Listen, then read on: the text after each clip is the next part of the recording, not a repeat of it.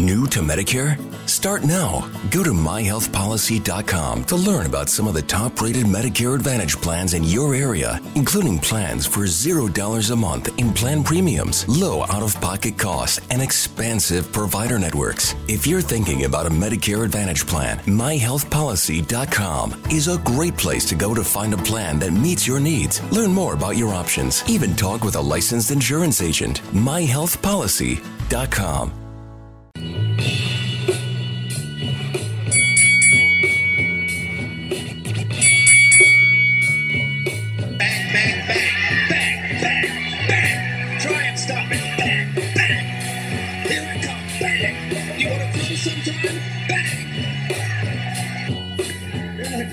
Who the fuck is that guy? Who the fuck is that? No, damn well who I am. Who the fuck is that? Come here, shut up. Don't fucking fight to beat me. Alright. We got the revenue. Motherfucker, I am boxing. All everything is gonna do is giving them nothing. Guy comes up off the damn fight. Big deal. Wanna fight the fight? Yeah, I'll fight the big fight. I must be the greatest. It's all the way. What's going on, boxing freaks? This is an impromptu Thursday night dynamite episode of the TJABB Boxing Podcast. I know we usually record on a Wednesday, but a lot of things came up on my end, so I dropped the ball, and I'm B-Ray this time. Alright, we got a lot of things to talk about. We're going to cover the Errol Spence Shawn Porter. Is it Fight of the Year candidate? How did you score it? Well, how did I score it? How did B-Ray score it? How did we actually look at this fight now that the dust has settled? We talk about this weekend's fight. Triple G is back on the zone against Derevchenko for the IBF and IBO middleweight championships of the world. And we sprinkle it with a little bit of boxing news. You know how we roll, guys. Again, this is episode 101. And I'm not here doing it by myself. I do got my co-host. He's from Sacramento. He got off of work late. We're starting it anyways. He's B-Ray. Hold on, fuck, I messed up. B-Ray in the motherfucking house. B-Ray. I was born ready.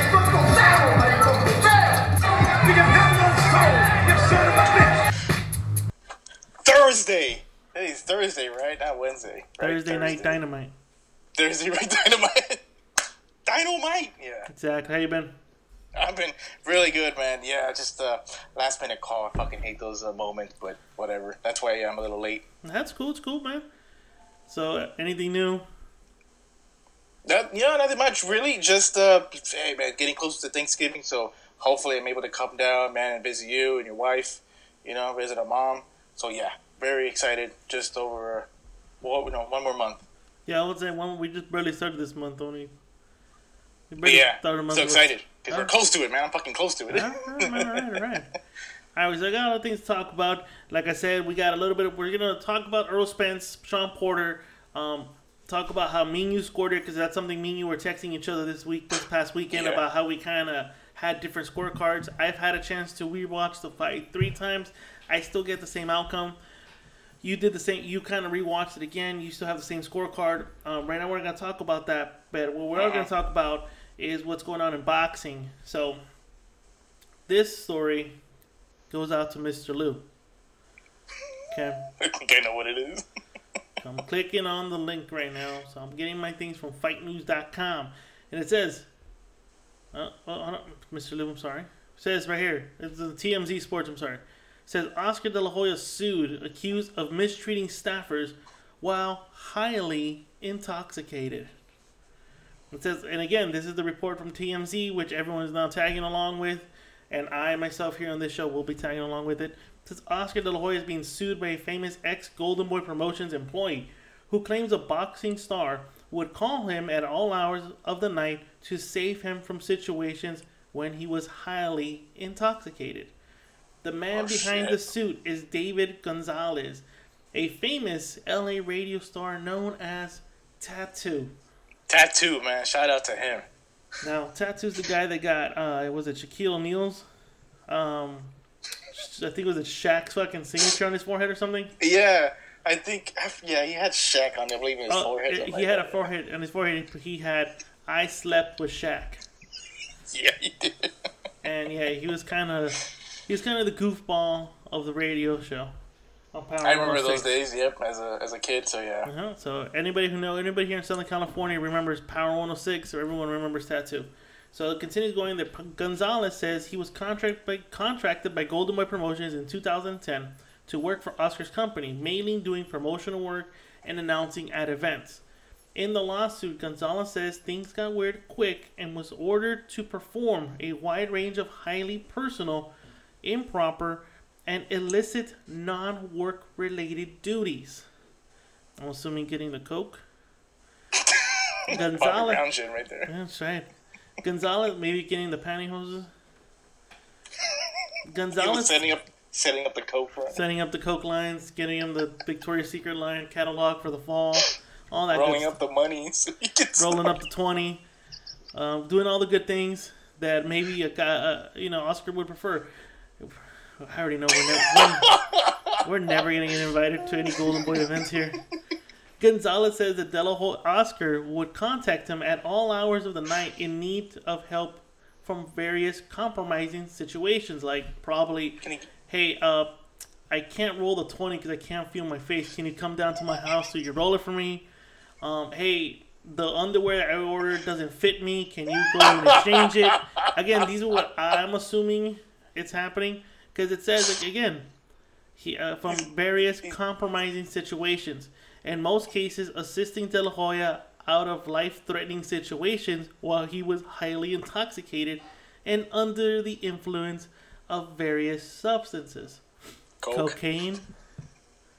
And again, I'm assuming Mr. Liu is listening to this and cracking up as he hears this right now. Things came to a head in April 2018 when Gonzalez says he was in a bad accident and was hospitalized with serious injuries, including a broken rib. Gonzalez says he called Golden Boy to inform them he could not work, but was told either you show up or he would be fired. Oh, shit. At first, then he snorted coke. At first, Gonzalez said he sucked it up and did his job, but it became... Oh, I think he sucked his dick. Maybe in your story. But not TMZ's. What a first segment, anyway. A result, Gonzalez claims that La Hoya, the Golden Boy, initially forced him to quit. Now Gonzalez says he has been suffering from severe emotional distress as a result of having emotional breakdowns, stomach pain, lack of sleep, feeling of helplessness and sadness, and more.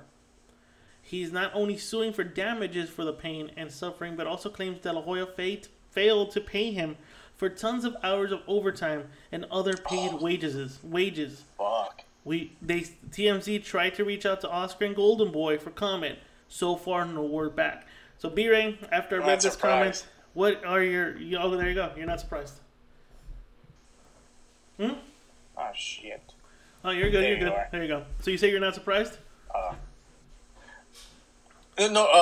The part of them saying, well, when TMZ trying to get it a comment and they're like, no comment and everything, that's the part where I go, not surprised. Of course I'm not going to comment right now at the moment. What are my thoughts? Fuck, this looks bad on Oscar. This looks really bad on Oscar. I would not be surprised if they kick him out of, Golden Boy and someone else takes over. If this turns out to be true. Mm-hmm. Again, you're right. This is looking bad for Oscar if this turns out to be true. I'm not shocked when he says he wasn't paid or compensated for some of his stuff. Why is that? I mean, come on, dude. I mean, it's Oscar. What the fuck else you want me to say? It's Oscar. You're basically saying, that's all I gotta say. It's Oscar De La Hoya. I mean, what else? I would think he'll be at least, doing that. You get me? Like, he at least, keeping them, paying them. You get me? Like, I would think that's the best thing he can do for his people that is working for him, other than his fucking fighters like Canelo. But I would think that's the thing he'll be on top of. So it surprised me a bit. Are you more surprised that Tattoo or David Gonzalez is saying that he did pretty much some shit for Oscar De La Hoya that could compromise him and De La Hoya? Almost got killed by a drug dealer. That probably happened. Hey, again, I don't know. This is a rumor and innuendo that we're going to be throwing out here and maybe making fun of. But are you surprised when you hear things like that? When he says, I am. I have to do things for him. I know we've seen that video. It's a pretty funny video. But he was intoxicated. You can tell he was intoxicated when he was talking about Canelo fighting McGregor. But Canelo fighting McGregor, and two, they think that that Canelo's Irish, and we can sell it out. And then the next day, that McGregor's not a fighter and it's an embarrassment and it's a circus fight. Who would want that type of fight? Yeah, I remember that.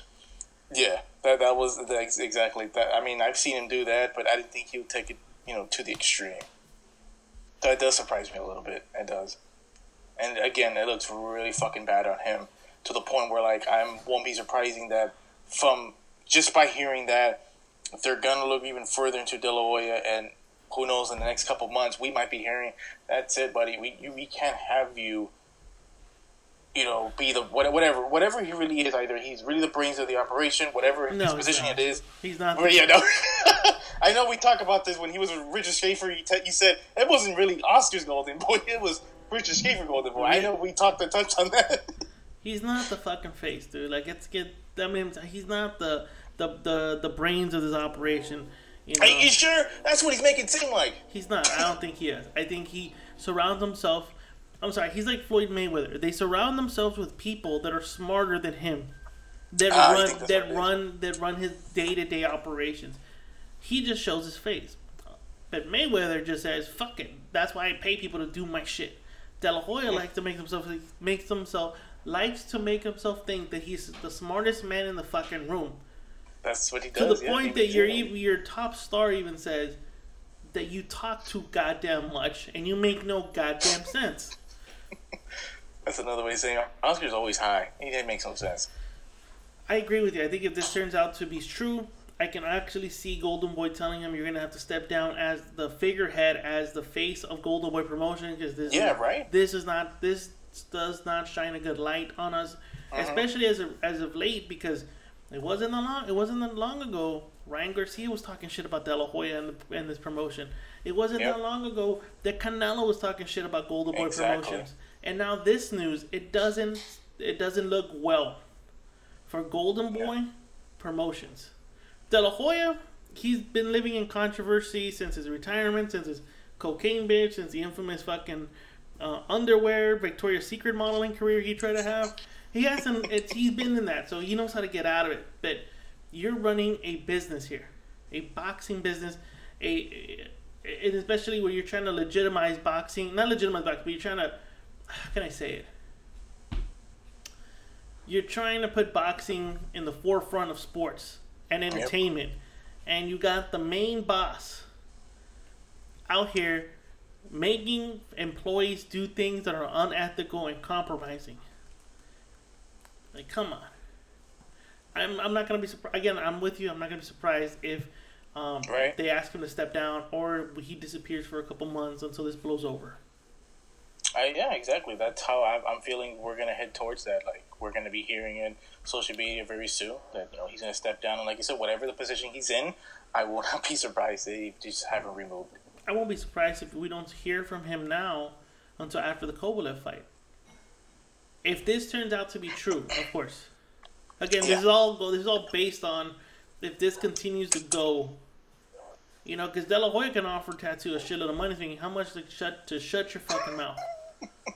How much to shut your fucking mouth, never talk about this again. True. And I felt kind of odd because I was like, where is he? Because he did a lot of those open workouts, when he did those media days, he'd be the MC. Yep. And also in the weigh-ins, like he'd be the MC and all that stuff out there. Like he did a lot of the good stuff out. So I kind of felt weird. He's not there. I'm okay. Where's he at? And he does his own radio show or XM or Patreon show or podcast. Yeah, he has this thing. Yeah, he has his own thing. So no, it's not like he's hurting for. Again, I don't know his finances, but it doesn't look like he's hurting for money. Maybe he just maybe he is traumatized by doing all the shady shit that he's alleging he did for Oscar De La Hoya. So we'll see what happens. We thought we'd throw it out there. So this segment was intended for Mr. Lou. So Mr. Lou, shout out to you, and I hope you enjoyed it.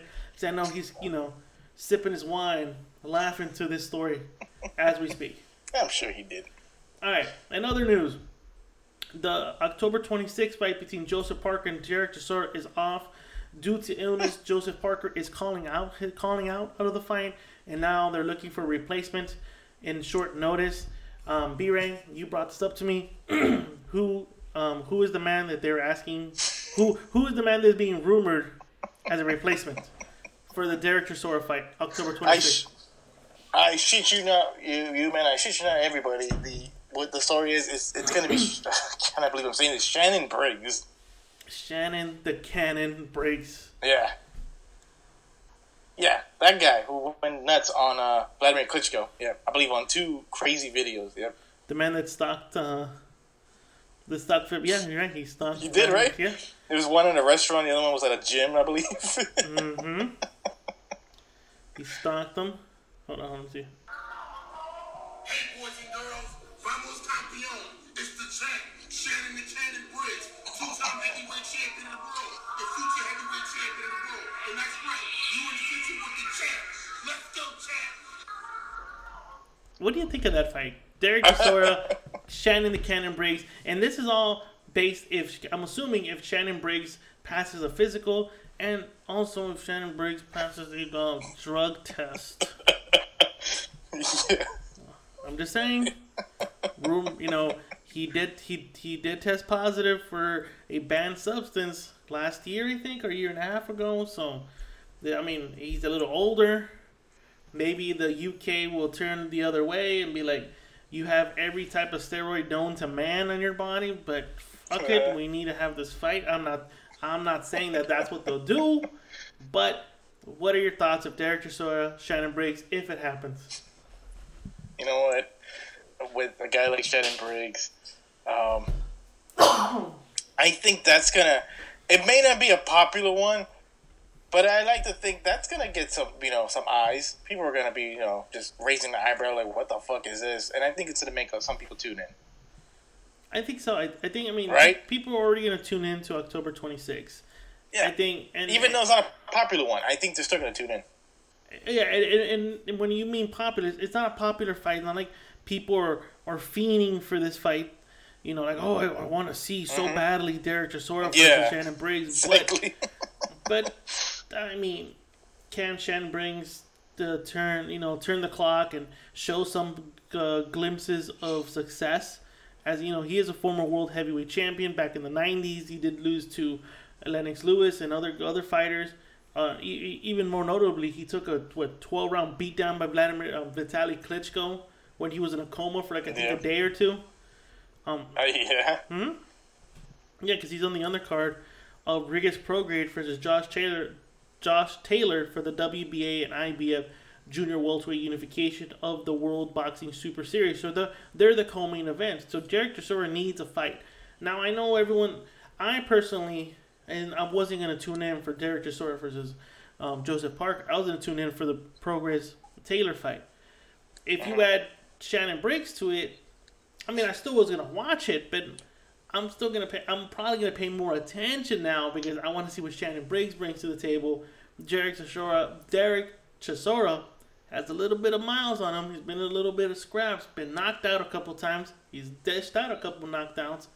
So it would have been it's an interesting fight. I'm intrigued as an entertainment value, not as a competitive fight, but as an entertainment. How would this? I'm interested in how this fight would play out. Yeah, I am too. So we'll see what happens as the news develops. Me and Beery will try to announce it. Hopefully, we'll hear it soon. And in other news, it says Devin Haney wants to fight Vasily Lomachenko next and asks fans to pressure Loma.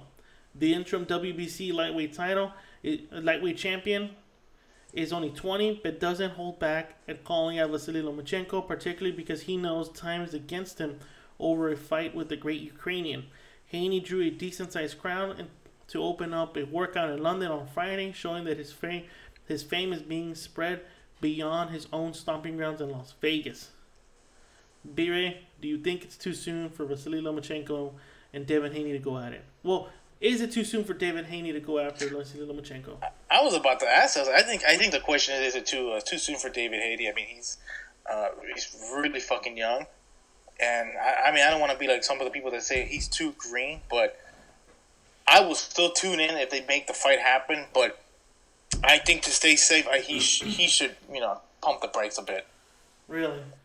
I think he should pump the brakes a bit, man. But I can see why he wants to fight. He's hungry. He's young. He's fucking hungry. He feels like I'm the one that can fuck up Lomachenko. I can have a lot of people. I was about to say that too. Like, I don't know how many people. I lost count. How many people want a shot against Lomachenko, man? Look at that. Like, in that division, they feel like that's the guy they want to get in the ring with and beat. Well, I mean, he holds three? Yeah, three of the 4 world titles. Mm-hmm. Is Lomachenko the money man of the division? I don't know about money, man. He's a media darling. I mean, everyone jumps on Lomachenko's. They're all dick divers for him. So he's a media darling. Well, no, I'll get you started. What? Okay, I get started on that because here's something I've been meaning to tell you and what I noticed on what I post on my page or even on our page, the boxing podcast, right? I've noticed every time, man, I post a Lomachenko, do we get attention on that? And do we get people starting shit on the comment section? I kid you not. If you look at the last post I posted on Lomachenko, look at the comments, look what some of the people, asked. I responded. And I don't want to say they're dick divers, but holy shit, they are looking at this man like he's a god. I'll fucking say it. Well, yeah, I mean, you hear Joey Tessitore, Timothy Bradley, they're just jumping on this guy like he's the second coming of Muhammad Ali or Sugar Ray Robinson. Look, he's a decent fighter. He's a good fighter. He's a good fighter. I'm not going to deny that. I'm not going to say that he's not, that he's trash. The guy is talented. Definitely, I agree. The guy's talented, but who has he fought? If your claim to fame is that he made Nicholas Walters, the axe murderer, the axe man, retire, say no mas, take into consideration the axe murderer was out for a year and a half. I think a year and a half. Yeah. He hadn't fought for a year and a fucking half. If your claim to fame to jump on Vasily Lomachenko was because he beat Guillermo Regendow, who had to jump 2 divisions, that's your claim to fame? Come on. Apparently, yeah. I mean, I give him credit for the Linares fight because Linares at that time, his only highlights, his only notable wins to me are wins against Linares. And this Luke Campbell fight. Luke Campbell was a good fighter. I did like that one. I thought that was a bit of, but it was okay. It was an improvement of the comparing to the past fights I've seen him in. So yeah, that was a good one. I think his fights at lightweight have been better than his other fights. His fights 126, 130 weren't that. To me, they were kind of like, okay, you're just softening him up. You're just giving him to me, in my opinion. Again, in my opinion, people can disagree with me. In my opinion, they were kind of give me fights. I feel the fights he's taking on right now at 135, they're a little bit harder. He's getting hit a little bit more, so you're starting to see him adjust a little bit more. There's more competitive. He's starting to be more competitive fights in a way, know. And I don't know if that's because of decline of his his prime. Maybe his physical prime is starting to dwindle, or is it that he's fighting bigger men? I know he has stated that he wants to move back to 130 because I heard about that. 130 pounds in the next couple of months, in the next year, it's going to be loaded with a big talent pool, a bunch of killers. So is 135 when you got Teofimo Lopez, Devin Haney, Ryan Garcia, and Tank Davis in the mix. Joseph Diaz, is he in 135 too? He's 130 pounder. Who maybe might jump to 135. Who knows? Who knows? He can outgrow that division anytime now. Mm-hmm.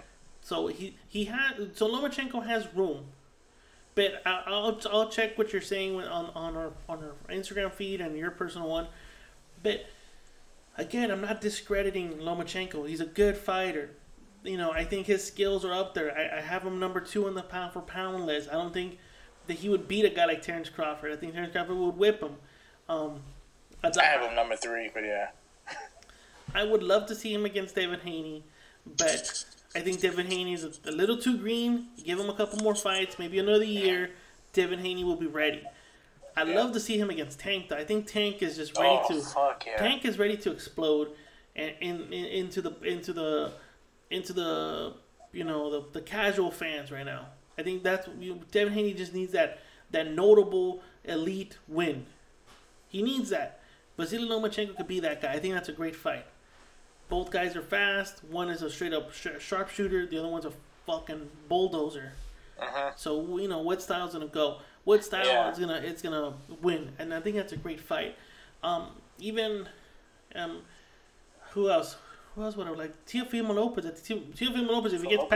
If Teofimo Lopez gets past Rich Comey, that's a good fight for him. That is a hell of a fight. So Lomachenko question man, will that happen? And those are the type of fights that's gonna cement Vasily Lomachenko's legacy. Because to me, I don't take the wins against the Nicholas Walters or Guillermo Rigondeaux as a serious like, oh my god, he's the best. He's like Sugar Ray Leonard. He's Roy Jones. He's Muhammad Ali all into one. No, though not in my opinion. No, until he fights those type of fights, then those to me that will guarantee him a first ballot Hall of Fame. Just because he's a three-time world champion in 3 divisions. Okay, yeah, that gets you 1 foot in the door. But fighting Comey, fighting Lopez, Haney, Garcia, Diaz, all these fights is what's going to get you into the Hall of Fame. If you're that good, you should be wiping these guys out. I agree. In my opinion. No, it's the truth. Yeah, I know. I agree too. And I say the same thing, that I don't mean to sound like I'm discrediting him. Like I make it sound like he's not that amazing. He is. He's good. But that's what I'm waiting for. Like you said, I'm waiting for him fighting opponents like that. Guys like a Teofimo Lopez and Tank Davis. I'm waiting for that. Linares, that was a good start. Okay, that was good. Want to see more. Exactly, I want to see more. So we'll see what happens, but here's enough before we step into the next topic. Yeah. If Devin Haney gets his fight and Devin Haney loses, do you think that'll set back his career, or his career is over? Because in boxing, if you lose your first fight, you're over. You're done. You're bad. Your stock goes down, like whatever. Yeah. This isn't like MMA. You lose one, fuck it, get next one. Boxing, you lose one, fuck it, man, you should retire. You're done. That's the sad thing. It is. So if Devin Haney loses, is that the end? Is that the end for him? Or or would it be like a Canelo thing? He fought Loma. He put like for Canelo lost to Mayweather. And now many people are considering him the best pound-for-pound fighter in the world after that fight. To him, it was like, well, he fought Mayweather. So would this be Devin Haney's version? If Devin Haney loses to Lomachenko, will the boxing fans, the media, casuals be like, well, he fought Lomachenko, the best pound-for-pound fighter in the world. What did we expect? He was young. Yeah, I like to think the majority will think that way. In my eyes, I'm just going to look at it as like, well, hey, I mean, it's not the end of the world. He lost. The guy's, the guy's young. He has plenty of time to, pick himself up and get back in the game. That's how I would see it. I'm not going to see like he should retire. Fuck no. You're young. Continue. But I think the majority of the people is what's going to be what you said. They'll be like, I think he should just give it up. Or, hey, well, he fought Lomachenko. Well, they'll find some excuses. I always knew he was never that good. Yeah. I always knew he was never that good. Then why'd you want to see the fucking fight then if you knew he was never that good? Mm-hmm. Why'd you want to see the fight? If you knew he was never that good, why'd you want to see the fight? Exactly. Those people make me laugh. I thought he would prove me wrong. I thought he'd prove me wrong, My favorite one is the one he sent me. Should have knocked him out. Oh, God, jeez, what a great idea. I really think he should knock this guy out. Oh, great. Oh, my God, I didn't think of that, did I? Alright, let's go to the next topic. Alright, so, B-Ray, in the Olympics, when it comes to basketball, and I'm assuming hockey, you can use professional NBA and NHL players to play in the Olympics. I'm going to play to, basically be in the Olympics, right? Same thing for soccer. Professional soccer players are allowed to play in the World Cup. Yep. Okay, all that. So boxing is the only sport that doesn't allow professional boxers to get into the Olympic trials and compete for the Olympic gold. Well, in this next upcoming Olympics, they overruled that. Now, if you're a professional fighter and your dream is to become a gold medalist, you have the opportunity now to become an Olympic gold medalist. Not only are you a 9-figure payday fighter, but you can also be an Olympian. Now, before I go into this story, what are your thoughts on the idea of professional fighters fighting in the Olympics against amateur fighters? Against young fighters. You gotta imagine, these kids are 17, 18, 19 years old. You know, they've been fighting in the amateurs.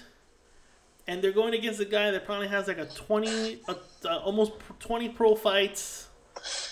You know, he's been in the game for a bit. What are your thoughts on that? Before we go into the story that I'm going. I mean, when you think about it, it does sound like an unfair advantage. but like you said, I mean, you'll see like professional basketball players be in the Olympics. I don't know. I look at it as like, if they can do it, you know, why not do it for boxing then? Well, in basketball, when you got LeBron James throwing up fucking, you know, almost fucking quadruple the numbers against other countries that don't have a LeBron, it's kind of a mismatch. It really is. So why in the fuck would we allow professional fighters to go in the amateur? Now, I know that the talk would be, well, maybe an amateur fighter would get the best of a pro fighter. Well, yeah. I mean, these guys aren't. Again, I'm not a pro fighter. I've stepped in the ring a few times. I've scrapped it out, but I've never been in the amateur circus. I don't know. And from my view, from what I've seen, it's not like these kids in the amateur circuit are out there trying to tear each other apart. It's not like when they got the guy hurt, they're going for the kill. They're trying to win on points. You know, while a professional fighter, if I got this kid hurt, I'm gonna knock him the fuck out. Yep. Did you see that one video I sent you of this guy who was beating the living shit out of this amateur kid, and he was a professional fighter? Yeah, I think I did. Yeah. That's what people kind of are saying. Like, what the fuck, dude? This guy's used to. He's literally putting mustard on every punch. This kid's, you know, tap, tap, tap. You know, moving, trying to get points on the board. The other guy's like, if I can get him, I'm gonna knock him out.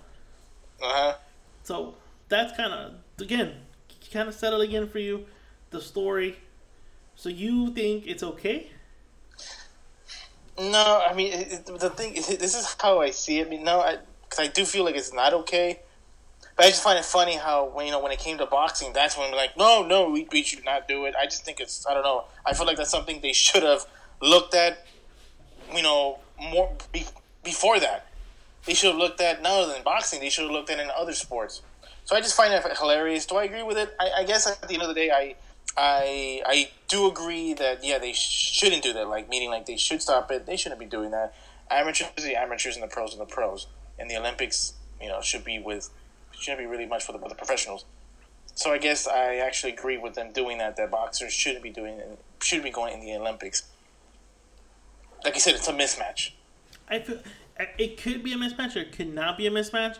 I mean, it's a catch-22, but again, you're looking at an amateur kid going into it. Yeah, he's used to fighting, he is a fighter, but he's not a professional fighter. There's a difference, man. There's a difference. There it is. I like to believe there's a difference.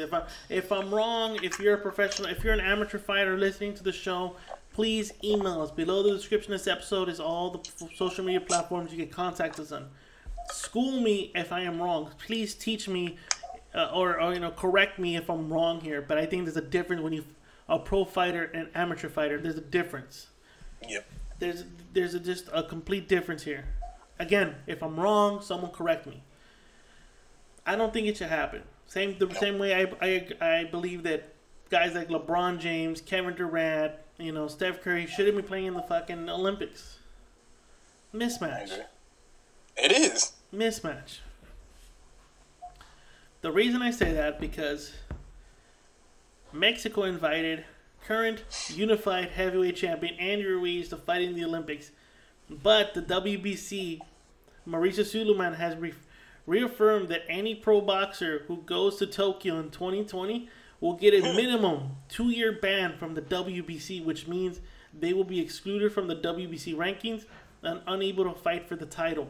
Now, I read a lot of things saying that some people are disagreeing with Mauricio Sulaiman. Some people are applauding that he's doing this. I already got you saying that you don't agree with it, but what is your take of Sulaiman saying, no, you can go, but you're not gonna fight here. You're not gonna fight for my organization for fucking 2 years. Fuck. I mean, I think that's just. I believe that's just them saying that I don't agree that you guys should be doing that.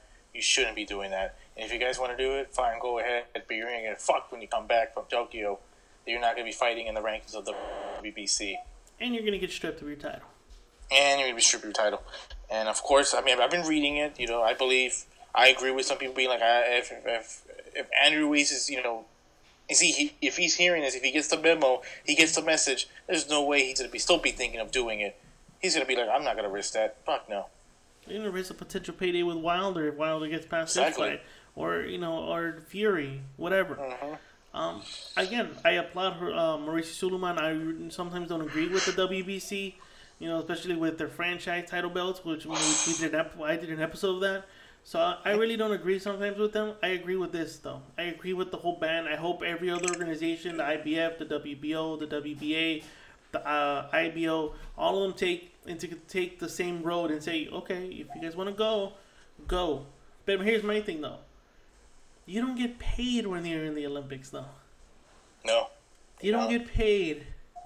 So I don't think any pro athlete's ever going to go and be like, I'm going to fucking fork over a month or how long ever to go to the Olympics. You're telling me you're not going to want to fight for $2 million on a PBC undercard? Right. No, I'm going to go fight for the Olympics. I'm going to make my country proud. I'm going to do it for free. No professional boxer would do that. No. No professional fighter would do that. All right. It just doesn't make any sense. It doesn't. All right, so I'll leave it to you. Do you want to do the Errol Spence Sean Porter fight kind of breakdown, or do you want to do talk about Triple G versus Derevchenko? You know what? I say the biggest story is the Errol Spence, Sean Porter. So let's do the Triple G. Do Triple G right now, yeah. All right, guys. So we're gonna talk about Triple G. So this part of the show, we're gonna give you our predictions, our opinions, our take on how this fight is gonna play out. So get ready. Let's cue it up. These are our predictions. What's your prediction for the fight then? Prediction? Yes, prediction. Pain.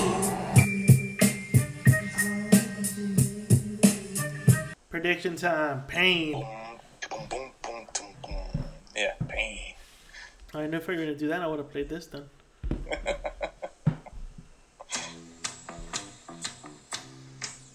So Triple G returns back to the zone to fight for before YouTube takes us down, fights for the IBF and WBO middleweight championship of the world against Sergey Derevchenko. I think we got removed from YouTube now. Oh, yeah, we probably did. B-Ray. Yes. Your take on this weekend's fight.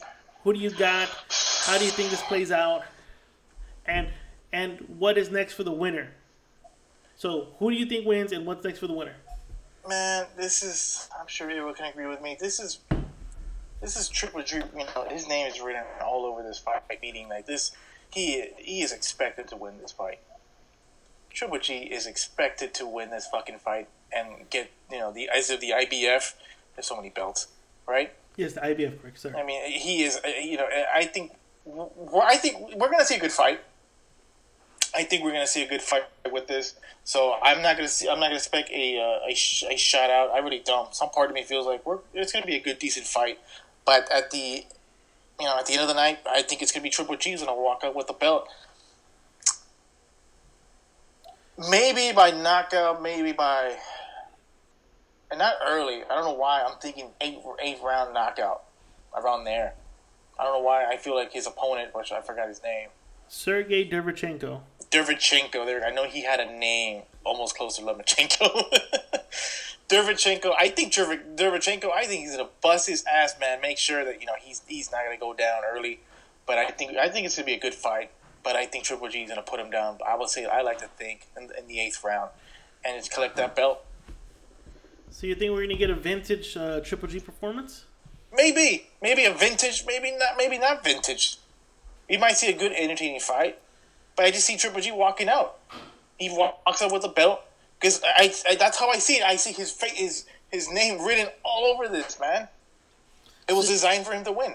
So you think this is a gimme type fight? This is just another fight for him to look good, awaiting, hopefully, possibly, he prays he'll get the third rubber match type. Yes, and that's what it looks like. For him to look good, get the belt, and then possibly set up a third fight with Canelo.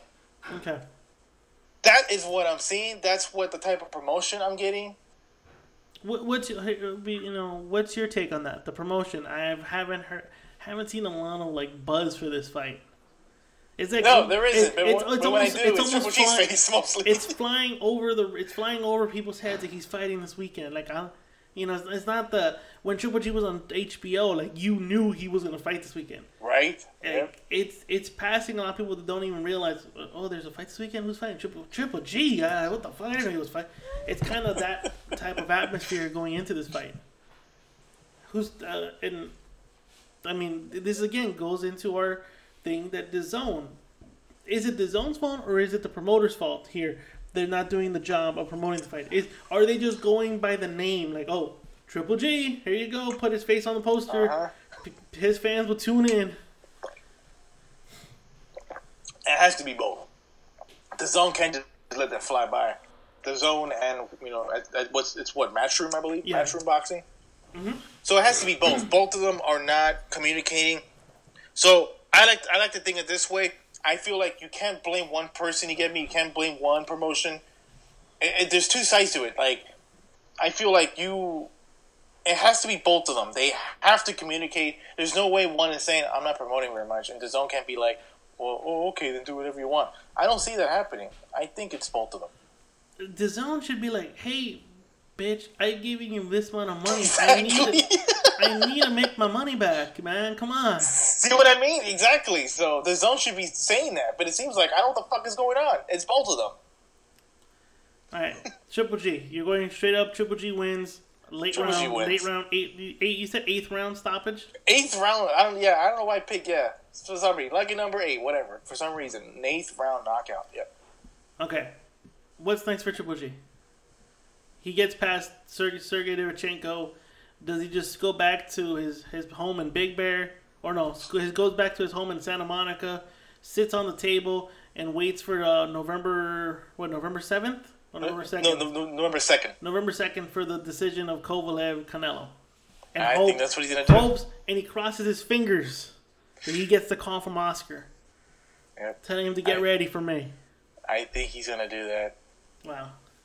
I think so, which he shouldn't. I think he should just move on, find another good, decent opponent in the middleweight division.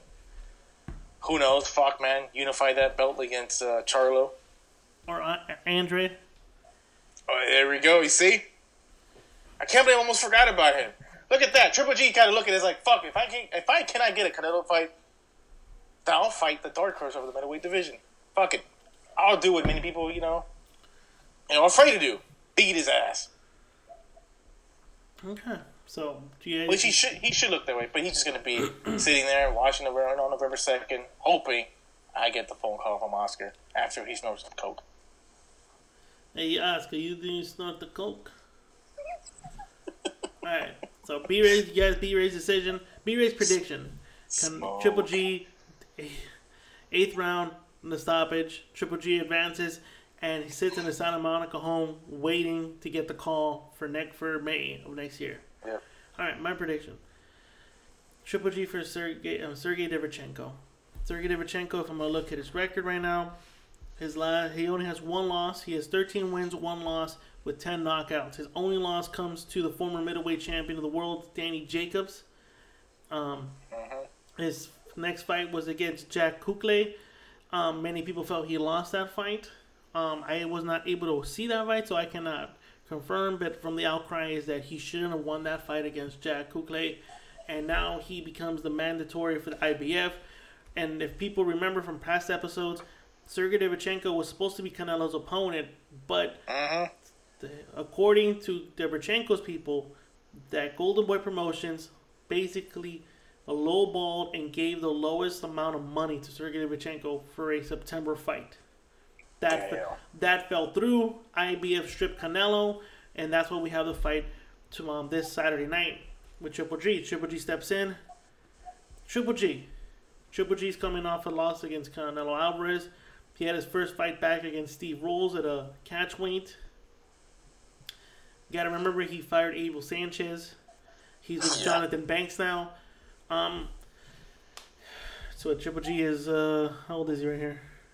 36, I think. 37 years old. 37 years old is Triple G. You can possibly say he's in the downward now of his career. I feel he doesn't have a lot of miles in him, but I want to say that those two fights with Canelo must have taken something away, must have taken something out of him. Fighting, what's his name? Steve Rolls was not a good barometer of to see how well Triple G is. It wasn't a good barometer to see how well he meshes well with Jonathan Banks. I think this is a good fight for Triple G, especially for his second fight back since his loss to Canelo. Especially this is his second fight with new trainer Jonathan Banks. So I think we're going to see a little bit of Jonathan Banks' teachings, what they've been working on since they've teamed up. Sergey Devchenko's good. Danny Jacobs was able to get past him pretty good. There were some rough spots for Danny, but Danny got past it. I think Triple G is going to do the same thing. I think this goes the distance. I think this might go the distance. I'm gonna go with. I think it goes the distance. I think this is gonna be a good middleweight scrap. I think Devchenko's not gonna come to fucking lay down for him. He's gonna come try to take it away from Triple G. But I think Triple G's been in this. He's been in this fucking. And he's been in the main show. He knows what it takes. He knows what it takes to be a champion. He's been in those rough and tough fights, and I think as the fight gets tougher, I think Triple G will know what to do. And I think we're going to see maybe some adjustments in Triple G's his defense, because that's something that Jonathan Banks has said he wants to work on, is Triple G's defense a little bit, and get him back to, what Triple G's aura, which is basically was a seek and destroy fighter, which we didn't get to see in the Steve Rolls fight, so hopefully we get to see it this Saturday night, and where he starts pecking, because this is my thing, Triple G was never a one-punch hitter. No, this notion he broke you down. This guy beat your ass from round one to the point where the opponent couldn't handle it anymore, or to the point where the ref said, I can't watch this anymore, I'm going to stop it. What was that one fight they had, remember, somewhere in the Middle East? And ended in the 11th round. I forgot his name. Martin Murray. Oh my God. He beat the shit out of that guy. That's one of good examples of what we're talking about. Watch that fight. Gabe Rosado was busted up, bleeding all over the ring. He looked like Ric Flair. Back in his days when he was bleeding. Yeah. I mean, again, people like to think that Triple G was straight up like one punch, like a knockout artist. No, this guy set it up. He beat your ass round after round, tapped you to the body, tapped you to the head. He started bending you to his will until either you gave up mentally and physically, or until he made you give up. Yeah. That's the Triple G we haven't seen in a while. Hopefully we see this now with Jonathan Banks. So my prediction, my opinion, this goes the distance, 12 rounds. Triple G wins it. What will be next? I think he does the same thing. I think he sits in his Santa Monica home waiting for November 2nd's decision. But I think you're 37 years old. You can't be sitting around. He can't. He needs to be active. You can't. I mean, you can't be dicked around by Golden Boy and Canelo Alvarez. If he can't get the fight, he's going to have to stay active. He's in the zone. Maybe the zone's going to start pressuring him to start taking a real fight. Giving him Steve Rolls and Sergey Devchenko. Again, Devchenko is a step up from Steve Rolls, so maybe, they're going to be more lenient for his third fight, but I doubt it because the criticism's coming to the zone. How the hell did you allow Canelo Alvarez to not unify the middleweight division when you have all the belts in your network?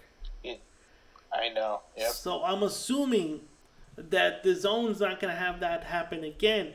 And I would not be surprised if we start hearing that they're forcing Triple G to fight Demetrius Andrade and they're not going to approve anybody else. Unless he fights Canelo. The only people I think they're going to give, the only two people that I think the zone will approve for Triple G to fight will either be Demetrius Andrade or Canelo Alvarez. Oh, Canelo, yep, I agree. And he won't get the Canelo fight. I'm sorry, ladies and gentlemen, Mr. Lou, he's not going to get the Canelo fight. The only way he gets a Canelo fight, is if Sergey Derevchenko puts out the performance of a lifetime, beats the shit out of Triple G, but still Triple G gets the win by controversial decision, and then Canelo says, I'll take him on now. You know what? That might happen. I'll take him. Then you hear Oscar be like, yeah, it's the perfect time to make it now. It's the perfect time to do it. It's marinated enough. It's marinated. Marinated, eh? That's the only way I can see it happening, is if Triple G looks awful in this fight. Isn't that what Lou, always said? Remember, he said that he felt that that the reason Oscar decided, let's fight Triple G was because the way he performed against Danny Jacobs.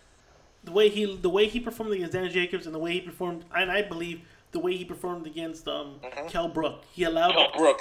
I feel that the Kell Brook fight was kind of the hint to Golden Boy. Like, I think he's ready for this now. Danny Jacobs was just a confirmation that they're ready now.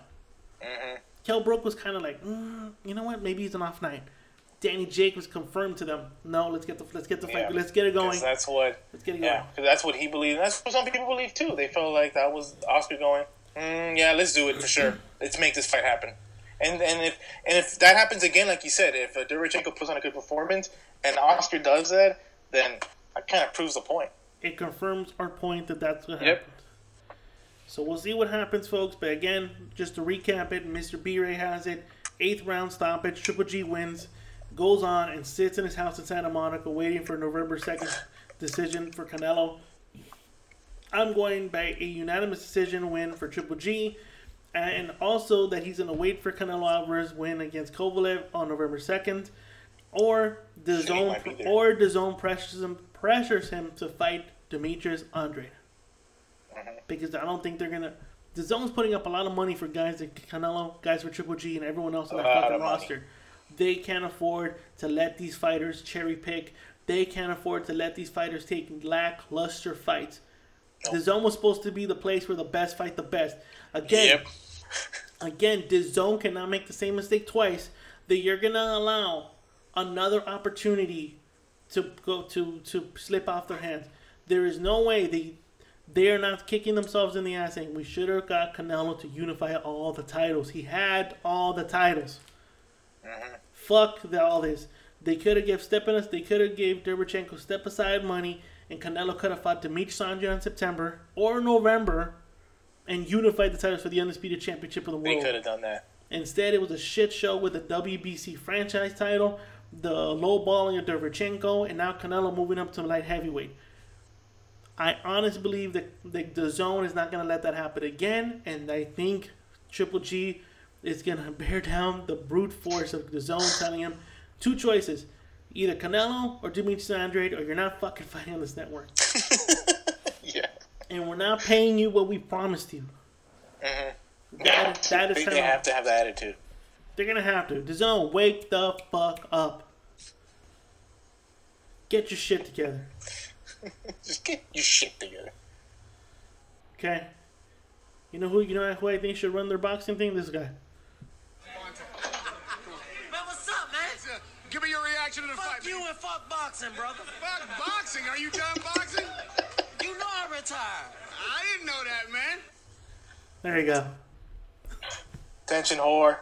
There you go. All right. Attention whore. Let's do it. We saved this to last. Let's go into it. Last Saturday night, welterweight unification. Showtime Sean Porter, Errol the Truth Spence Jr. 12 rounds. They went the full 12 rounds. B-Ray. Errol Spence gets the split decision win. What was your take on this fight? Well, first of all, hold on. What was your take on the entire card? Did you get to see the entire card? No, I missed the first one. I think the first one ended in the first round, didn't it? I believe. The first one was John Molina versus Josecito Lopez. Yeah, there we go. You missed that one? I missed that one, yeah. I think that went a couple rounds before... Did it? So I saw highlights of the first one of the knockout, so I missed that. Mm-hmm. I believe there was a total of 4 fights, I believe, when the show started, the pay-per-view, I believe. Yes, sir. Three fights before the main event. Exactly. So I missed the first one, right? When I went to the theater, I was in the middle of the second fight, which I think I was in probably round number 7. That was interesting. Let me tell you about that fight. Okay. The guy who won, I forgot his name. Shouldn't have won. Wait, do you know? I think my girl knows the name. Wait, do you know the name? I forgot the name. But me and my girl, we started laughing in the theater because we're like, when they announced the winner, you saw his face, man. It was fucked up. I think one eye was all swollen. We laughed. We go, this guy, he won, but this motherfucker does not look like the winner. I saw that fight. It was pretty good. It was interesting. Sadly, I didn't see like the first, I believe, 6 rounds. I think I missed the first 6 rounds. That was good. Mario Barrios is the name. Mario Barrios? Yeah. That's the guy, yeah, that won. And he should have not won. I'm glad we're not the only ones who felt that way. I was intoxicated by that time. And even intoxicated, I scored the fight for the other guy. Me too. And even Mr. Lewis... Even though he knocked him down twice, I believe, right? Yes. Yeah, he knocked him down twice. I still had the Ukrainian guy winning. I go, this is fucking bullshit. I go, this is robbery. They rob... I would have been cool with the draw. Okay, do a draw, that's whatever. But the Ukrainian won that fight. Mauro Barrios. Yeah. Good fight, though. Good fight. It was a really good fight. Joe Diaz, that's his name, right? Joe Diaz. He did a good job, motivating him. I believe that's his name, right? No, Joel Diaz doesn't train him. It's Virgil Hunter. No, Joel Diaz is the trainer of the Ukrainian fighter. That's what I'm saying, yeah. Oh, okay, yeah. And the way... I just thought it was funny. Like, hey, man, that can't translate for me. Tell him, man. Come on, give me 2 more fucking rounds. He kept lighting a fire in his like ass. That fight. Fire, exactly. Rematch? You think rematch for those guys? You think Mario Barrios is going to want nothing to do with this guy? That motherfucker was no part of it. I don't think there'll be no rematch. They probably told him, we'll call you. We'll call you for the rematch. Who is it that they tell him? Well, we'll call you for the rematch. I think we made the same joke with Jaime Munguia and Dennis Hogan. Oh, yeah, there you go. Like, Dennis Hogan was like, I want my rematch, and you're like, I'm pretty sure Goldie was like, yeah, we'll call you, don't worry, we'll call you. He's still waiting for that call. Alright, so, again, you missed out the Josecito Lopez fight. Oh, first let me say, my wife was dead on who was going to win every fucking undercard fight. So before before the fight would start, they would show the pictures of the fighters, and my wife would be like, oh, that guy's going to win. I'm like, why? Because he's cute. Josecito Lopez wins. 8th round stoppage. The Barrios versus what was the guy's name? I forgot his name. I'm not gonna fucking butcher his name. I go, babe, who's gonna win that fight? That cute one, Barrios. And I'm like, and then the co-main event, Anthony Durrell, David Benavidez. I go, babe, who's gonna win? I'm the Mexican, David Benavidez. Brian, what was your take on the David Benavidez Anthony Durrell fight? Oh man, oh my god. Hey, do you remember that fight? Benavidez against what's his name again? Oh, Anthony Durrell.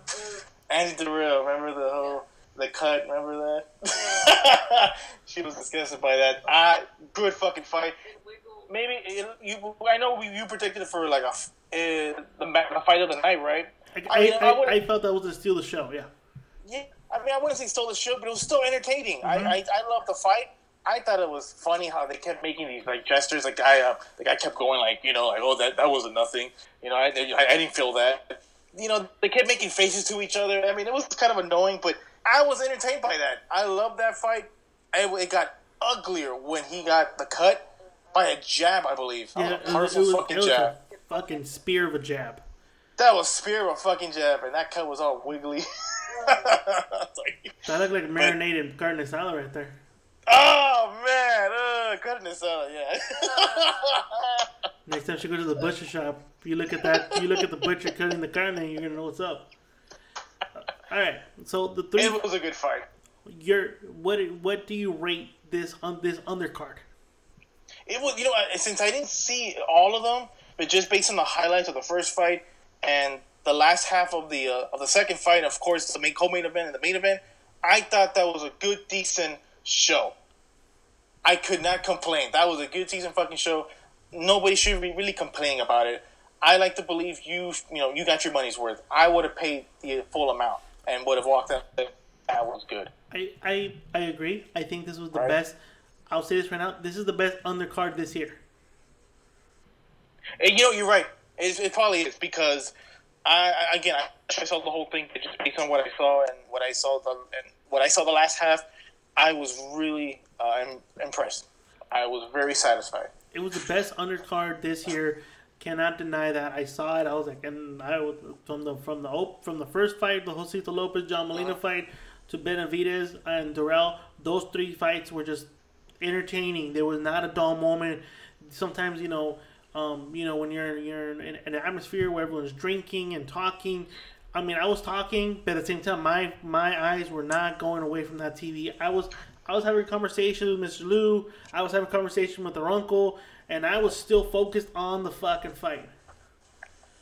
So exactly, it was really, really good. Good action fight. Mm-hmm. I mean, it didn't go as I expected, but I was still satisfied with that fight. I mean, I gotta admit, the first couple of rounds, I'm thinking, man, this guy, Anthony Durrell, his name. Mm-hmm.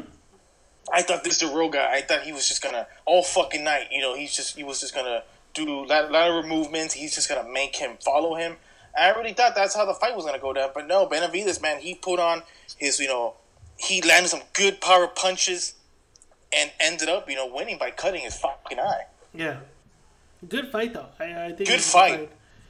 And I mean, I think regardless of the fight, I think you were gonna see that because David Benavidez's output is just so high, and I don't know how much Anthony Durrell was gonna be able to just jump and give him lateral movement before that. I think he lands a punch. It was inevitable. I think it was inevitable. I think maybe the fight would have been a little bit more close. But you're right. I think the fight ended up, kind of like drowning itself out with the blood that they had to stop the fight. But I think sooner or later David was going to get the momentum, and I think it would have been a close split decision win for David. So yes, if it wasn't for the cut, right? I think it would have been a decision win for David. I think so too, because it was getting to the point where Benavidez was slowly, cutting him down. He was catching with good punches. You're right. I agree with you. If it wasn't for the cut, that would have been another one of those very close fights. All right, so let's go to the main event. Errol Spence, Sean Porter. Just to recap, B-Ray he felt that Errol Spence was going to stop Sean Porter for the first time in his entire career. You were adamant that you felt that Spence was going to win. You were very adamant. Almost. Yeah. Mr. Lou felt that Spence was going to knock out Sean Porter. I was the only one in the group that felt that this was going to be a decision win. I said unanimous, and anybody who heard Rambling Alcoholics heard me change my prediction. So just to be real quick, I'm not going to admit that I was right that the decision was going to happen. No, I'm not going to say, I saw it. No, because of B-Ray, Mr. Lou. And then watching some highlights of their last fight and watching the PBC camp life, I felt, you know what, B-Ray and Mr. Lou might see something I'm not. I am going to go Errol Spence by knockout. It didn't end up happening by knockout. Again, Errol Spence won by split decision. 115, 113, 116, 111, and I think one scorecard was for Porter for 115, 113 for Porter. It was a split decision win. B-Ray, what was your take of this fight? Did it live up to your expectations? It did. I think it lived up more than I expected. It was better than I expected. From round 1 to round 12, that fucking fight was exciting. So I agree when people said that's a classic, and it is a classic. I think it's gonna go down as one of those best welterweight fights in boxing history, and it's gonna be one of those fights where people won't remember who won. They're just gonna remember how great the fucking fight was. I loved it. It just, I mean, how do you say it? It was intense. Yeah.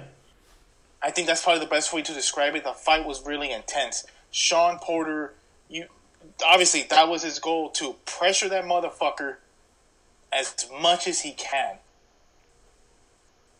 Mm-hmm. He obviously he was not there to lose. I knew he was going to put on the pressure. What surprised me, because this is what it surprised a lot of people. What surprised me is that I felt that he did a lot better than I thought when he was going to be fighting on the inside with Errol Spence. No. Hear me out.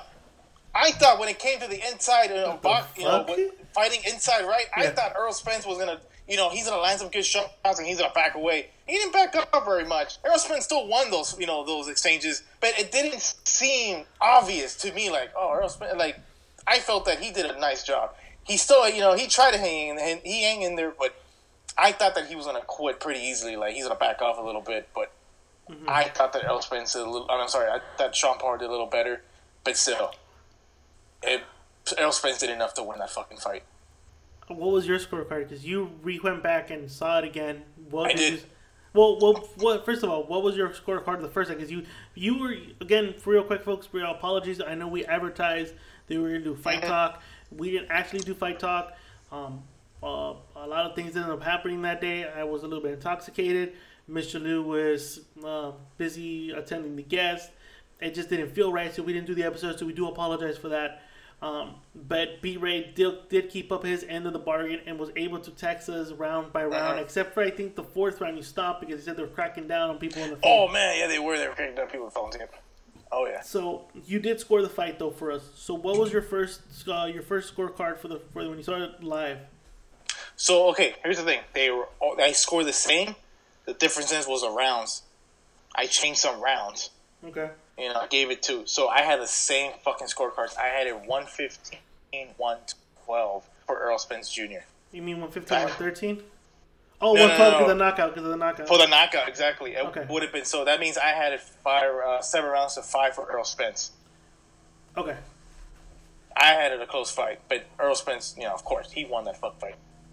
Okay. Again, it was a tense fight, great fight. Anybody has not seen it, I mean, if YouTube has taken it down, YouTube it, great fucking fight. Okay. My opinion of this fight, it lived up to the expectation.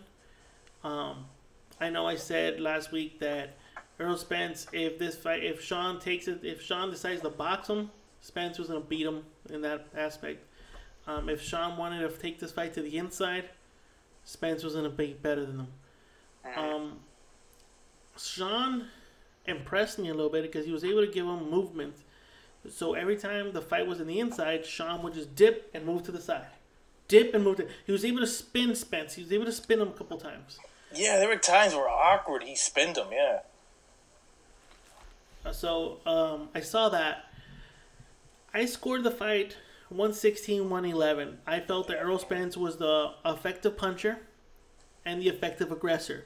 Now, I know people are like, what do you mean effective aggressor? Look. No, it's true. Look, Sean, and I text B-Ray this when I was watching the fight again. Cause I saw it live, but I didn't score it. But I knew that Spence won the fight. I go, no, Spence wins the fight. It's going to be a close one, though. And when I heard the scores, I'm like, it was pretty close. So the next day, someone on YouTube, someone hit me up and told me it was on YouTube, so I saw it again. And I scored it 116-111. I felt that Sean was smothering his own punches in the inside. Besides spinning him, Sean was landing punches, though. He was landing to the head pretty good. But they were in spots, though. And while Spence was moving forward, engaging him, I felt he did a better job in the inside. Of course. And Porter's only answer to that was, I'm going to spin him instead. Because I can't engage him in the inside, so I'm going to just spin him. He was bum rushing Spence, and I know that a whole bunch of times. And I know people would take that as like, oh look, he's taking the fight, but he's not landing anything effective on this guy. When Spence did land it, you knew he landed on him. I know people are like, well, look at Spence's face after the fight. Well, yeah, when you're in a fucking brawl, and the guy's coming in, and your head. I mean, you look at the highlights. These guys' heads were clashing all the time. They're rubbing up on each other. So, of course, Spence is going to get the tail end of that more than Sean Porter. But I felt that Spence was a more effective aggressor throughout the entire fight. Sean did good things, but in spots, though. And even the Fox commentating team would be like, because they were kind of praising Spence, and I think Joe Goosen was kind of like, well, Sean's landing punches, but then he also said, but he's landing him in spots, though.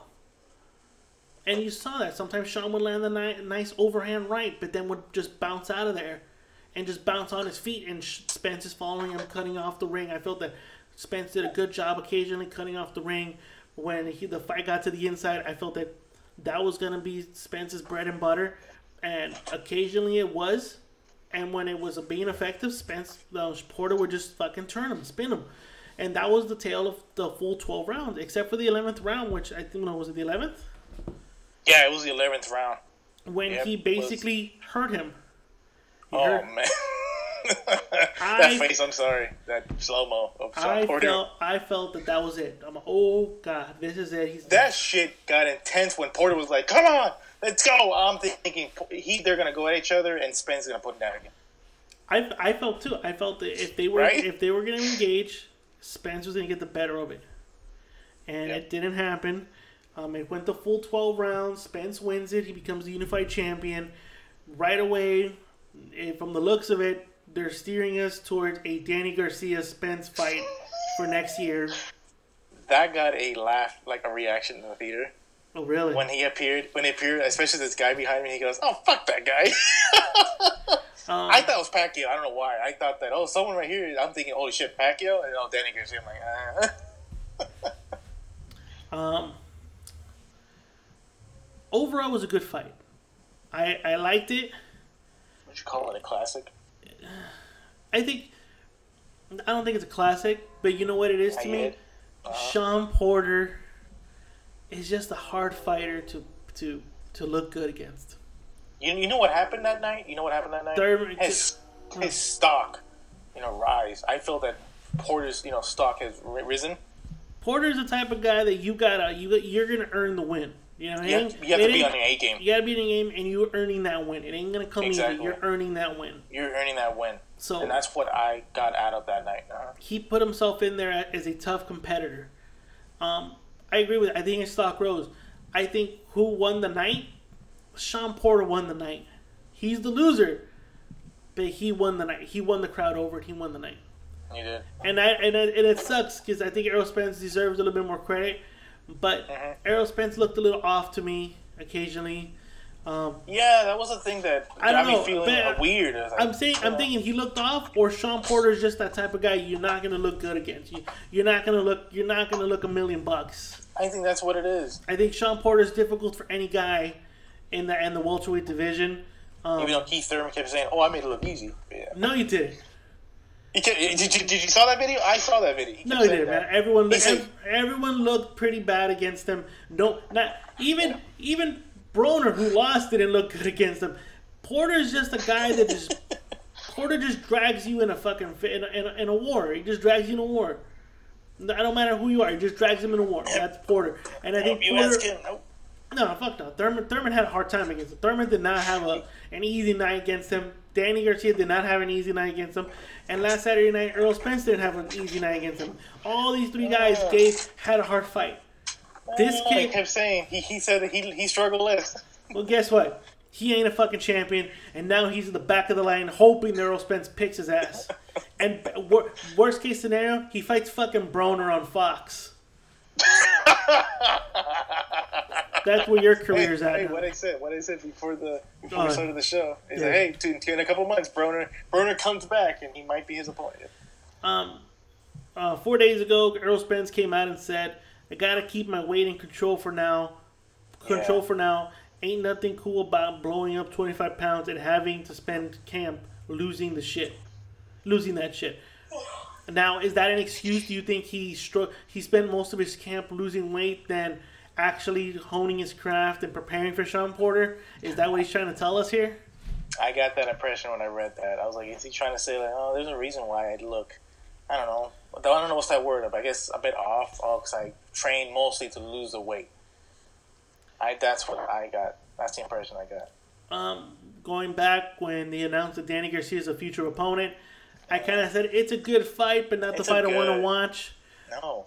Manny Pacquiao might be more interested now after the Sean Porter fight to want to fight him, but I said it.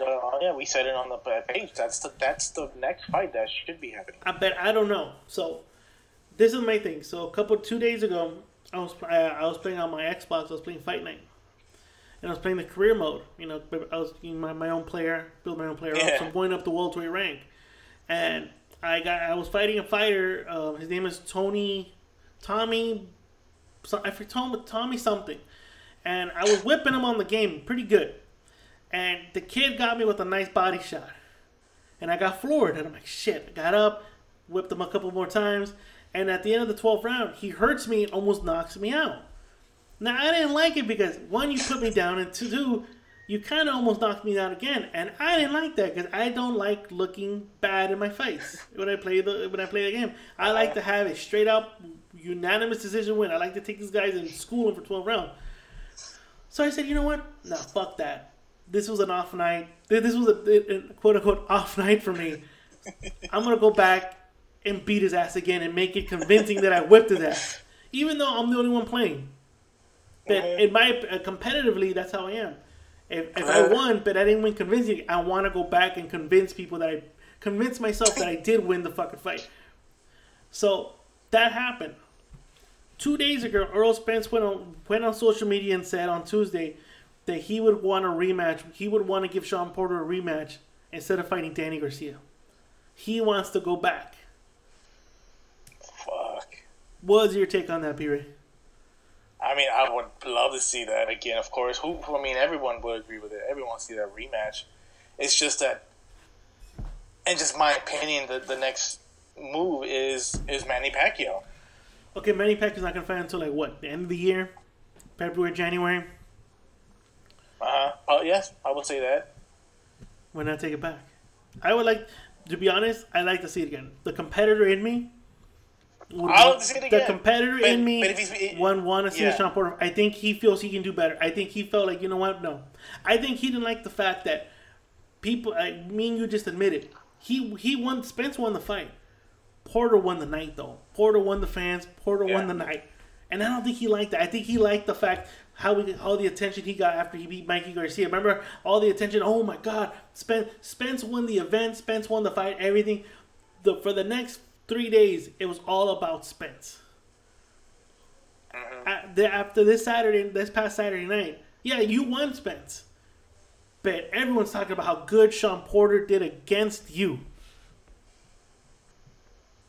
I mean, if the competitiveness of him is taking over, it is telling him. And for him to be, I'm gonna keep my weight in control now. Fuck losing 25 pounds for training camps now. I'm going to keep myself in shape ready. Fight ready mode. And guess what? I want to go back and rewrite this. Even though I want to rewrite it again because I think I would have done better. And that 11th round, I probably would have knocked his ass out. I think that's kind of his mentality. And when it's like that, I want to see it because, damn it, I was convinced he was going to knock him out. You and Mr. Luke convinced me that he was going to knock him out. I think this fight happens again, it's going to be a barn burner. I think also, too, because Deontay Wilder said this, and I agree, because I feel it the same way, too. When they asked him who was his pick, whatever, he said that, I knew Errol Spence was going to win, but, he says, but I thought he was going to win. I wouldn't say a landslide, he goes, but I just thought that he was going to win in a way that you can easily view that, oh, yeah, he won the fight. And he said, I felt that was pretty close. And I think something like that, probably Spence felt that way too. Like, fuck it, I want to make it clear I beat his ass. Okay. You were breaking up a little bit, B-Ray. Can you repeat the last part? Mm-hmm. Well, I don't know which part it is, but Wilder said it, that he felt that he knew that Spence was going to win. He was just surprised that he didn't win in a way that he felt that he clearly he did it. It was a close fight. So I think something like that is Spence is probably thinking like, fuck, man, I want to run it back and make it fucking clear I won that fight. Because for right now, and for me, and I agree, that was a close fight. I can see why people would think Sean Porter won that fight. Even though I was hearing robbery. I shit you not, I was seeing it in the comments. You mean that was a fucking robbery. That was not a robbery. Spence won that fight. That was not a robbery. Clear as day. He won it. He won it. And Errol Spence won. He did. Errol Spence won the fight. He was the effective aggressor, the effective puncher. And, you know, like I said, Sean won. The rounds that I gave Sean was because of the activity. He was just more active, and he landed the cleaner shots. And Spence was just not as active in that round when Porter won it. But when Spence was winning the round, it's because he was outworking Sean, and anything Sean was doing, Spence had an answer for it. That was the tale. That was the way of the fight. Like I told you on the text, you can't score a fight by him throwing one clean punch, and the rest of the fight he's just fucking he's on his bicycle just dancing around and having Spence follow him around. Like, and then you don't win rounds like that. I'm sorry, you don't. You just don't. So he wants the rematch. Of course, if the Pacquiao fight comes first, of course he's going to jump on the Pacquiao fight. Of course. The one fight that everyone wants to see besides Pacquiao or the rematch with Porter is him versus Terrence Crawford. That was what most people were talking about, yeah. Everyone was talking about that fight. That's the fight to make in welterweight, man. And it's obviously it's not going to happen anytime soon. No, it's not. And after a performance like this, of course, everyone is saying that that Crawford would have a fucking epic night against a guy like Spence like that. That if that Spence walked in and fought Crawford, so? Oh yeah, I was reading that if Spence fought Crawford like that, Spence would have got knocked out. That I think the betting lines even have Crawford a slight heavy favorite if this fight were to ever happen. Currently, right now. That's how they have. Yes, that's how they have it. So right now, like I said, if you look at it, the top priorities for Errol Spence are Manny Pacquiao, Porter, and possibly Crawford. What are your thoughts on that? I think it should be because if I was him, I would. My goal is Manny Pacquiao, collect that belt, and then try my hardest to get a fight with Terrence Crawford. And if not, all right, at least I got Keith Thurman over here and Danny Garcia. And once I get through to them, and see if he gets through to them, then I'll feel like, fuck, where's Terrence Crawford then? Besides Pacquiao, we have to have. Yeah, I'm sorry. What were we saying? No, I'm saying like that's how it should be. He should get Manny Pacquiao. That's be his next move. But it seems like him feeling like, fuck no, I want to make it clear. I want to beat Sean Porter. I guess that's his next move. And if that's gonna be his next move, then after that it should be Pacquiao. Okay. I feel like that should be Pacquiao. And his goal, of course, is to beat him, collect the belt, and then try to make the fight with Terrence Crawford. And if that can happen, then he does have two more opponents. That's Keith Thurman and Danny Garcia. And let's say he, again, bulldozes them. He puts them away. That is when right there he needs to say, like, where is Terrence Crawford? He has one more fucking belt. Both of us have to be in the ring to what's what we're looking forward to say that which is the best of this fucking division.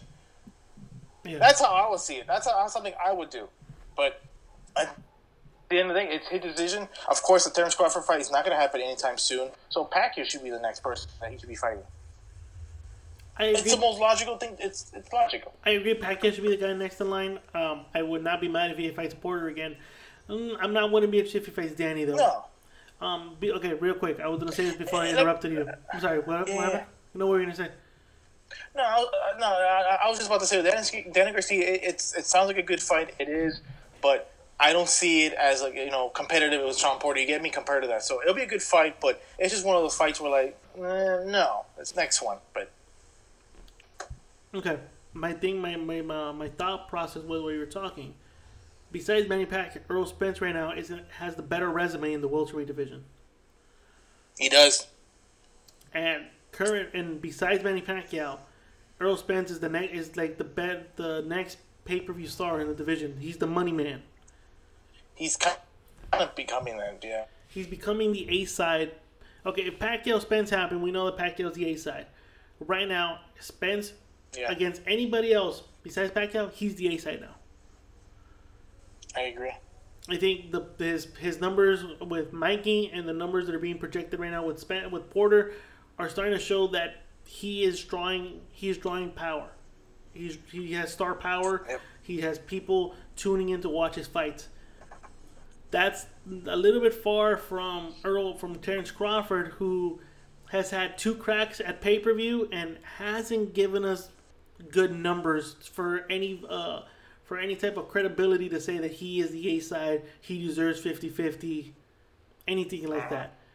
So when me and B-Ray say we think it's unlikely that this fight's gonna happen, I think not because they're scared of each other, but I think when it comes to negotiation, one side will think they deserve equal or bigger share of the cut, even though numbers don't lie and numbers show that currently Errol Spence has better drawing power than Terrence Crawford, who has ESPN behind his right behind him as supporting him in all his fights. I am curious of what was Terrence Crawford's pay-per-view numbers against Amir Khan. I think they were low 200s. Oh shit! I think they were either mid 200s or low 200s. I'm not too sure. That. So I mean, I'm saying I keep hearing I run 100. There you go. If this fight were to happen, it's not going to happen because both guys are scared of each other. When it comes to the money issue, money's always going to be the root of all issues here in boxing and in any combat sport. But when you have Bob Arum saying that I got the best fighter in the world and this fight's a 50-50 fight, Bob, come on. When it was Pacquiao Mayweather, the fight was 50-50. Both guys were drawing numbers. But this is Errol Spence's second fight on pay-per-view, and he's doing good numbers for how the pay-per-view format is nowadays. He's doing good numbers. You can't give him, we can't say he's not. Crawford, on the other hand, hasn't been drawing good numbers on his pay-per-view. The Victor Postol fight, and now the Amir Khan fight. Also, the resume side. Spence just came off of fighting Mikey, fighting Porter. There's rumors he might fight Danny. He's lined up for a Pacquiao fight. Like I said, besides Pacquiao, Errol Spence is putting up a decent, good resume right now. While Crawford is across the street, looking over there and seeing potential fights for him, but one side is unwilling to negotiate with another side. And when I say one side, I mean Bob Arum. Yep. That's a sad thing. I would love for Crawford to fight Sean Porter, Danny Garcia, Keith Thurman. Doesn't seem like that will ever happen. Mm-hmm.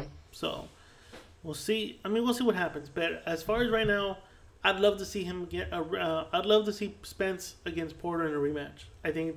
I feel the competitor in him was going to want to show that Porter looked good. Porter only looked good because it was an off night. Now watch me now what I do to him. I think that's what's going to be it. Again, yeah. I think so too. I mean, I would love to see it, but like I said, I'd rather see him fight Manny. Well, yeah, of course. If Manny Pacquiao calls him and tells him, hey, let's get it done in January, February, Spence will be like, fuck it, let's do it. But I don't know. I think from the performance this past Saturday night, Team Pacquiao might be like, yeah, let's do it. So we'll see right now. We'll see what happens. Right. Again, folks, I mean, as the story develops, so do we cover it. But this is pretty much the end of the show. Like, again, you guys got our views on what we thought of the whole card, what our views were of the fight, what we think is going to happen next. We sprinkled them some good news about good news. Not good news, but we sprinkled some boxing news here and there. And we gave you guys real quick recap. B-Ray has Triple G winning 8-round stoppage. Triple G wins. I have a decision win for Triple G this Saturday night, live on the Zone, live at Meta Square Garden. Don't miss out. We'll be putting up the poll on our Instagram feed so you guys can vote on who you guys have for this Saturday night. And we'll be back next week to cover the fights. Oh, shit, before I forget, also this Saturday night, don't forget to tune in to Showtime as Clarissa Shields will try to claim a third world title in a third weight class. She would become only the second fighter to win a third world title in a short period of time. The first guy is Vasily Lomachenko. She'd be the only woman to win 3 world titles, which again, her claim as being the GOAT would be if she becomes a 3-time world champion. So don't forget to tune in this Saturday night, Showtime. Again, Clarissa Shields is the face of women's boxing. We're all dick divers for her. So I'm not even going to go for prediction, but I'm not even going to... You guys know who I got. I got Clarissa Shields winning this fight. Landslide, 10-round, unanimous decision. Bam. That's what I got. She is that fucking good. She's that good. She is the GOAT. So again, guys, don't forget this Saturday night, Triple G, Sergey Derevchenko, and again, tune in to Showtime, the Clarissa Shields fight. And I know the name. I mean, I know who she's fighting, but I don't want to butcher the name either. So I'm gonna be disrespectful. Anyways, folks, don't forget to follow B-Ray on his Instagram page at B-Ray89. If you want to criticize and leave comments of his Lomachenko pictures, go right ahead. It's B-Ray89. Don't forget to follow this boxing page on Instagram at the JMB Ray Boxing Podcast. And below the description of this episode is all the social media platforms you guys can find us in. If you guys have email, if you guys have questions, concerns, or topics you guys want us to handle, email us. We'll be glad to talk about it. Other than that, thank you for tuning in. And hey, don't forget to like, comment, and share. We don't ask for any money. We don't ask for donations. All we ask for you guys is to support us. We've done this for 100 episodes, and now it's 101. And we thank you guys for that. Any last words, B-Ray? For sure. No, that's pretty much it. Thanks, man. Thank you so much for tuning in. And yeah, man, 101 episodes, and hope to do another 100. There you go, folks. This is the JB Ray Boxing Podcast signing out.